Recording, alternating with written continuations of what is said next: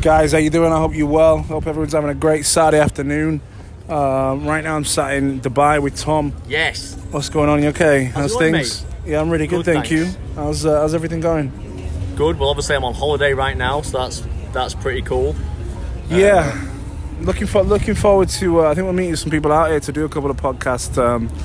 Some Dubai business plan, trying to understand what kind of how things kind of work out here in terms of business with a different area. So it's going to be really cool, but it's good. I hope everyone's doing well. That's the main thing. The emails have been flying in terms of the text messages more and more, which is really cool. Yeah. It's kind of a positive vibe. So what are we talking about today, Tom? All right. So something really touched me. Obviously, we follow Mr. Grant Cardone, and one of the things that he's been a massive proprietor of, which I've tried to get my head around for probably more than a year now, is the to buy or not to buy your own home argument.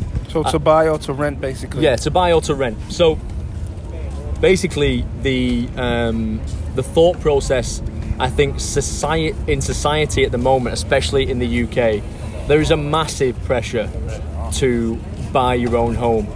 You know, it's seen almost as an achievement. You know, and I suppose it is. You know, if you've managed to save up a deposit and you've managed to go through the rigmarole that is getting a mortgage, then I suppose in a sense it is an achievement. But what I see, or rather the perspective that I wanted to kind of talk about this subject from is, I suppose, for a lot of our listeners, more of a normal perspective, if that makes sense. I suppose we're on our own journey, aren't we? Everybody goes through it. You get hit with a stigma when you first, maybe you're coming out of your parents' house and it's, okay, do I rent somewhere, do I buy somewhere? And then like 2 years down the line, like maybe a couple of your friends have bought a house and you're still renting. And I have to be honest with you folks on what I feel about it. Really doesn't matter. Like owning your own home for me is completely pointless if you've got no strategy behind it. And what that means is, I mean, I've rented, I've owned, then I've gone back to renting, then owned again. I really don't care between the two. You know, if I've got money sat in a house and an opportunity comes up where I don't have access to the cash to create that opportunity straight away, my house is getting sold. You know, our house, myself and Shaz, we own. You know, we've had housing, moved it, gone back. You know, and I think that if we need to get access to the capital, because an investment or an opportunity comes up, the house will just get sold. Yeah. And then go back to renting. Like, have a strategy about it. Doesn't matter what age we are, if we're renting, it's cool. What happens is it's perceived. It's kind of like the education route. Like, I mean, I went to university. It was the biggest waste of time and pointless for me. But I did it because that was the norm to do. If you didn't go to university and you dropped out and you got a job, you don't have a degree. So, oh yeah, he's not done as well. He's got a job. When actually no, it's a complete waste of time. There's a debt, you know. When people have got university degrees with us and they come for a job, like, I don't really care. So what that goes back to is the comparison of houses. So if you're renting a place, or you know, there's this stigma that really pops up, which everybody comes to. I'm just renting. Oh, you just renting. Well, are you just buying? Yeah, that happens to me all the time. And the thing is, when you buy a house, and just to give you a bit of context behind our conversation as well today. So, and this is my train of thought as well. It's just that it kind of really resonated with me with what Grant said. Is if you buy your own home, as Luke says, you need a strategy with it. That then ties up all the money to go on self-development, to invest in your business. Maybe if you're an employee in a business and you know you kind of have this whole security thing. The line cut off then. What? We're back with it. Tom, what was you saying? Yeah, so I think our perspective, just to back up slightly. So our perspective with this is discussing this point from probably for a lot of our listeners, much more normal point of view. And my point of view is very similar to Grant's. I think that, to give you a bit on my story, so this year I've probably invested about 30 grand, I'd say, into business this year. Yeah. Maybe a bit more. Now, that is a sizable deposit for a house. And a lot of my friends, because they don't see those businesses, there's no physical thing, is there? They hear about them. And with the friends that understand where I'm coming from, because actually a lot of my friends don't really understand where I'm coming from, when I try and talk to them about certain things that I'm doing. They just don't get it, which is so frustrating, by the way. Because they can't see it, there's nothing tangible to see. They're like, oh yeah, you're still renting though, and right, yeah, cool. That's exactly what it is, because it goes down to the what's the word, like, oh, you're just renting. You're just renting. Yeah, that's it. That's what and it it's just boils the societal mindset and the pressure. And I think what my message would be today with this, and it kind of, I almost made a Facebook post, which, again, if anyone knows me, I do barely post on Facebook, but I felt so strongly about this. I went off on one and wrote this big, like, streaming post, and then realised I just wanted to talk about it instead. Like, if you want to better yourself, and you want to start your own business, or you have your own business, you need free capital to do that. And putting it into a house which you're only going to make payments on, and actually some people's what am I trying to say, mate? You lost it. No, I haven't. Come on, Tom. What's going on here, I can't find my words, mate. I'm usually quite good at that. The bottom line. I'm on it. I found it. You got it. Yeah, I feel like you cut me off there, mate. I was going to hijack it there. No, I'm good. People's argument for buying a house is, well, actually, you end up paying more in rent per month than you do on a mortgage, and that's a load of crap as well. You can find something within your budget, can't you? All right, yeah, a mortgage might be less. The bottom line is, for me, is look at the reasons why you're buying the house. What are the reasons? Are you doing it for the sake of it? Are you doing it because okay, well, renting's dead. The biggest thing is renting's dead money. And then you look at, okay, well, in what context? So this house that you're going to buy, how much is it going to be worth in 5 to 10 years? Is your goal to make money out of it? Is your goal to, like, do stuff to the walls, do stuff to the actual structure of the house? Which, by the way, costs you more money, though. Like, what is it? You got to remember, there's a couple of reasons I'm not. You know, I mean, I bought a house, I've sold a house, whatever it is, but I really do see this thing with these people that always come back to that you're just renting. Yeah. The bottom line is, if you own a house, right, the first thing is the capital's tied up. Somebody comes along, okay, yeah, there's an investment opportunity, put your money into something, the capital is tied up. It doesn't matter if you work for somebody else, you work for yourself. Yeah. The bottom line is your capital's tied up. The second reason people buy houses, okay, like if you're looking at it for an investment, so maybe you want to do a buy-to-let. Now, buy-to-let, what we talk about, in previous podcasts, it's one door. This is the thing, and it's whether you're getting on the ladder or you're not. I think the best way to get on the property ladder is partner with people. Buy more doors. Buy a fourplex, a duplex, or something that can be converted. Because the problem is, right, because I genuinely looked at doing this and I decided against it. If you have one door, right, first of all, you've got to manage all the headaches. So you actually get a very similar number of headaches from one door than you get from 5. You can't afford a management company. You can't afford a proper. I'm not talking about paying an estate agents £50 to £100 a month, taking out the profit or a percentage of the rent. I'm talking about a physical management company to take care of it. You can't take that on because there's not enough revenue generated out of the deal. So in that case, what you have to do is you are managing it. All right, the estate agent will communicate the message to you, but you're still going to get the calls about the washing machine. Yeah. You're still going to get the call. I was talking to my friend, one of our investors recently. He owns a big 5-bed house. People are moaning about the carpets, the lights, everything. There's always something every month. The fridge. You know what I mean? Everything, yeah. Now, if you think, you just got to change the aspects of what you think bigger. This is what I'm currently going through. I'm doing this right now. Because I was about to do this. I thought I had a house. I thought, should I rent it out? Should I sell it? I decided just to flip it, sell it, and because I want to go for more doors. So to do that, I have to partner with people so we can raise more capital together. And then those people are educated more than me in that aspect. I'm not massively educated in that area, so those people will partner with me, and they'll bring me into them deals with an investment that's currently tied up in that one house. Take it out. I'll happily go back to renting because then my money is tied up in a bigger deal. It's also that's doing got something 4 to for 6, you, isn't it? Which is 6 to 8 doors. Thing. Yeah, 4, 6, 8 doors. Whatever it is, if 2 of them people are out, it doesn't matter because it's still being two tenants come out. It's still generating revenue. Would you agree that a lot of people's negative taste towards renting is because they perceive that the person that's renting is living on the never? Yeah, definitely. So, 100%. And actually, what I would say is this: I think if that is you, that is actually a different side of the coin than choosing to rent because your money is doing something else for you. So for example, we were living in this beautiful apartment, which actually I really miss, in Bowden, and it was like $18.50 a month or something. It was awesome. Remember that apartment? Yeah, I remember. It's a nice place.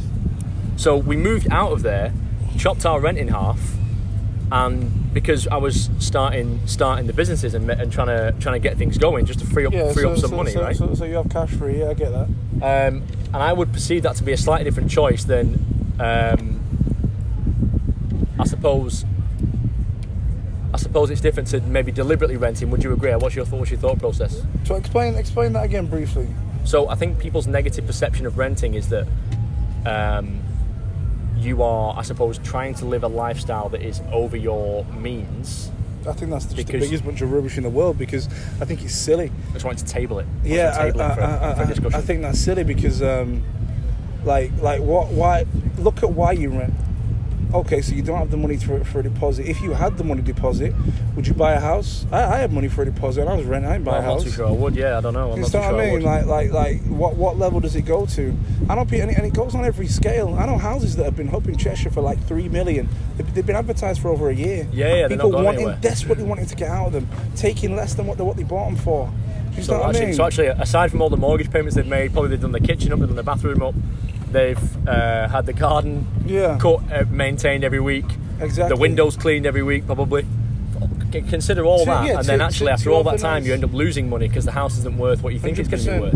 100%. I know a lot of sports clients. We obviously have we deal with a lot of sports people who have played. They're not from the UK. They played for the UK for the same club for 6 years. I know exactly what I'm talking about. Actually, played for the same club in the UK for 6 years on stupid money a week. Rents.